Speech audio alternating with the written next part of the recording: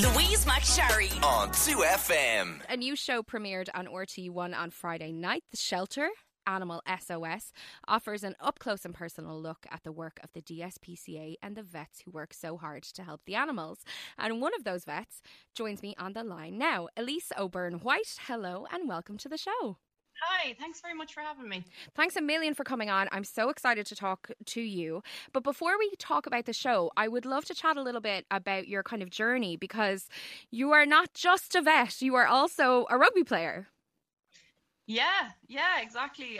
I've been playing rugby since I was 5 years old. I started my rugby career in De La Salle, Palmerston. And I ended up playing with the boys at that age because there was no girls' teams. So that's how it all started. And I was captain of the boys' team until I reached 12 years old, and then I had to formally retire. Oh, sorry. Can I just take a moment for that? I love that. You were the captain of the boys' team. Yeah. Incredible. I was captain of the boys' team. Yeah. I didn't think anything of it at the time. But I suppose now looking back on it, it does seem a little bit strange. But yeah, and then I had to retire because there wasn't any way forward for a girl at that age to continue playing rugby. And it was only then when I went to college on Freshers Week, I saw the stand for Trinity Ladies Rugby, and I said I'd give it a go again. Yeah. And then from there on, I just kept at it and ended up playing a bit of club rugby with Trinity, and then I changed club to Old Belvedere. And from there, I was playing with Leinster and then Ireland. So, yeah, it was just a series of events that happened later in life. It's fantastic. I love that. And I love that because, you know, it is unfortunate that is an experience that lots of women kind of our age had. I think that sport wasn't necessarily the option for them. I think things are improving, but it's great to know that sometimes you just, you know, you can find your own path if the opportunities present themselves and if you want it, I suppose. So then tell me how you became a vet. I mean, I know the nuts and bolts of it, but like what brought you to become a vet? I suppose that's nearly another meandering story, in that I didn't set out to be a vet really until again later. Didn't cross my mind. I went to Trinity and I did general science in Trinity. I specialised in zoology. And from there I did a bit of travelling. I did a bit of work in Indonesia doing bird catching and that sort of stuff. Wow, bird catching? Yeah, it was a bird catching to try identify a new species across the islands in the Wakatobi region in Indonesia. Wow. And it wasn't my project, but I was working on it. That sounds amazing. Yeah, it was really amazing. We were in the jungle for 2 months and living in hammocks and it was a great experience, but it's not a very practical job. If you want to kind of 9 to 5, you can't really to really sleep. So after zoology, I was kind of thinking that I'd love something that's, you know, as kind of dynamic and challenging, and I still love animals. So I saw practice with a vet. I did a couple of weeks down in Waterford, and then I did a couple of weeks with a large animal vet. And I absolutely loved it. And I said, I think this is the career that would suit me because I love the challenge of it. I love how every day is different. So then I went back to UCD to do graduate veterinary medicine. And then that's how it happened. So then, obviously, as I mentioned, this new programme, The Shelter, Animal SOS, is basically looking at your work within the DSPCA and the work of the DSPCA. Tell me a little bit about that work. Well, it's first of all, it's a great place to work. It's just there's so many wonderful people who work there, and it's a really magical place to go in every day, and you've just got a great sense of purpose.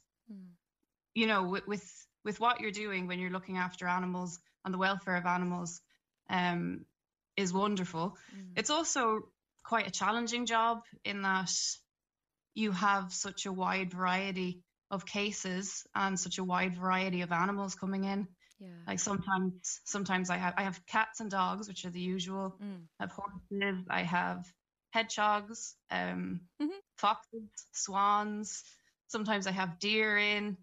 So it's kind of mad, you know. Every day is a bit mental, but that's what I love about the place. Like, we've got such a great veterinary team, and it's really fun. It's really fun to get to be a part of doing something great. Now, I have it in my head that swans are terrifying and they will absolutely end you if you cross them. Is that true? Yeah, absolutely correct. Yeah. Yeah, there's I live in Phibsborough, and there is swans have, I don't know any of the technical terms, but they have a nest by the canal there that you can see. And my last year during the pandemic, it was one of the only things we had going on, was like watching to see if the swans had their the babies had hatched yet. Cygnets, I believe, is the technical term. But we were there recently, just walking by where the nest is, and my son wanted to look over the wall. So we looked over the wall from above at the eggs, and we got to see their actual eggs, which was incredible. But immediately the parent swans were coming over, and I was like, okay, this was actually a terrible idea. We are too close to their precious babies. And I had to explain to my son, I was like, this was a bad idea. This is not something we should do again. This is their precious babies, and they will go for you, because I could just see him wandering down one day, you know, if we weren't looking for a few seconds. So yeah, that's good to know. Good to know that we need to be cautious of swans. Are there any swans that feature in the programme? Yeah, actually, I think there is. There's a swan called Swanathan, and he's going to be in one of the episodes. He comes into us. The thing about swans is they come in kind of dull and quiet, and you're able to handle them. And then after a couple of days, like you said, they will go for you, hiss at you. So which is what I like to see, because it means that they're feeling a bit better in themselves. But yeah, they can be a handful. We had another swan in there as well recently. He's not going to be in the episode, but his name was Patrick Swansea. Yeah, so we take a lot of pride in naming our swans. I love it. They're fantastic names. And, you know, one of the things I wanted to ask you about is that, you know, you mentioned there that the work that you do is obviously diverse, because you're working with lots of different types of animals, but you're also seeing animals coming from a wide range of situations, I presume. And sometimes, I mean, we read about the work of the DSPCA, and sometimes they're coming from like absolutely heartbreaking situations. Is it difficult to kind of manage your emotions around that if you're someone who really loves animals, or do you just kind of have to get a bit tough because it's part of the job? Yeah, you do. Like, some cases do really break your heart when you see them come in, and it's not easy, especially if it's a cruelty case. It's quite difficult, but it is my job then to do the best that I can in order to either improve the welfare of the animal, you know, start them on their medical plan, do a proper assessment. And that's by me doing my job, that's the best I can do for that animal. Yeah. Or if I'd have to do a case report, you know, I have to be very objective. It's no good being emotional or having opinions about it. It is about you're being objective, and by doing that properly, that's how you can assist in prosecutions. So I take it very seriously, in that it's a great privilege to be able to be that person and have that responsibility and the ability to help those animals that come in those situations. So yeah, being emotional doesn't really help. It's just about getting on and doing the best you can at your job. That's the only thing that's actually going to make the difference. Well, the episode that aired on Friday featured Bobby, a really sick pony, which I know will have broken a lot of people's hearts. Can you tell us a little bit about that and how what happened to Bobby, how Bobby's doing? Yeah, God, Bobby was in some state when she came in. You know, I think people who saw the episode saw how sick she was. She was barely able to stand. You know, she kept collapsing. She wasn't able to hold her own weight. She was really on death's door when she came into us. And we just started emergency treatment on her, and she was a little fighter. She managed to pull through. It was touch and go for the first few days, but she did manage to pull through in the end.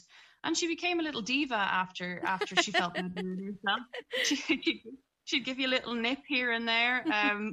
She didn't really repay repay us for all our hard work. No, but she's a lovely little pony, and she's been rehomed and she's living the good life now. Yeah, it must be amazing to see, because it's kind of come up a couple of times just even in our conversation. It must be amazing to see their kind of personalities come through as they kind of return to health.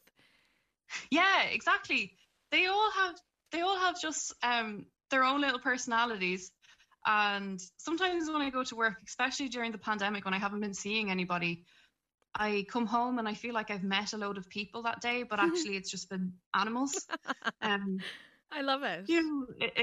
It's that's what it's like. You just get to meet all their different personalities. Some are sweet, some are a little bit feisty, some are nervous, some have a great sense of humor, and yeah, it's really enjoyable. Well, I love it, and I think that people are really going to enjoy watching your work.